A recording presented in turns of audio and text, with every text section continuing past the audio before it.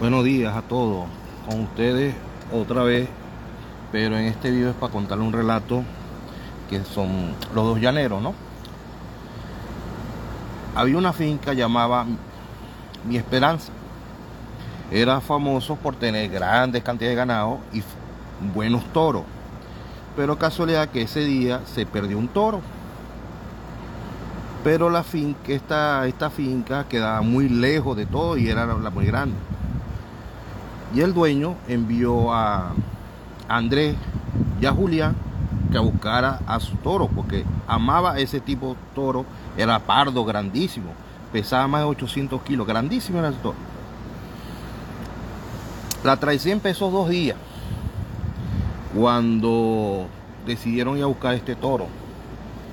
Lo enigmático del caso es que se consiguieron, después que pasaron la cerca, más hacia allá vieron donde parecía que el animal, el toro, había roto los alambres y había pasado por ahí, dejó, como decir, el boquete hecho, y se dieron cuenta de que por ahí había pasado el toro.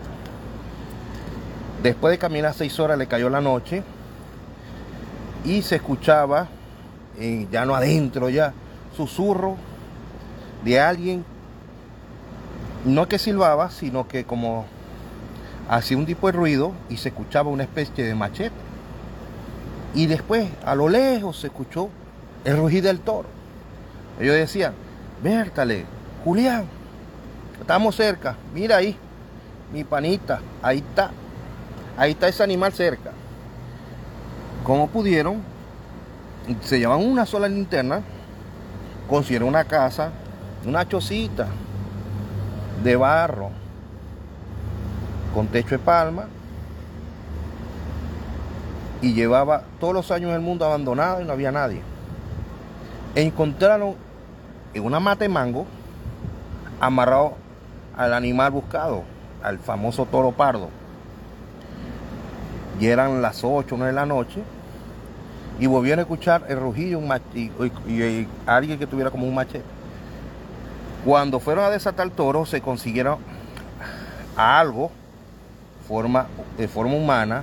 Tenía un sombrero y tenía como un liqui rojo, pero su cara era pura sombra y los ojos rojos. Y tenía un machete que prendía fuego.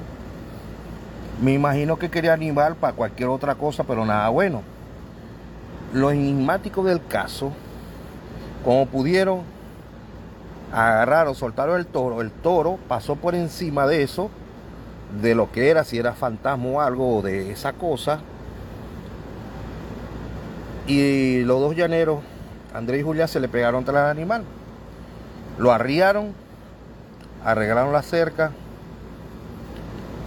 y hablaron con su patrón de lo que habían visto y lo que le había pasado, y que cercara bien esa parte de la finca, porque más nunca iba a buscar otro animal y conseguirse con semejante cosa y susto que vivieron. Y eso se vive en el llano, se vive en cualquier lado, porque así como hay lo bueno y lo malo, lo místico, y de que vuelan. El toro pardo está resguardado. Andrés y Julián siguen en la finca, pero más nunca fueron a buscar otro animal después de tantos años de ese susto. Nos vemos en otra entrega.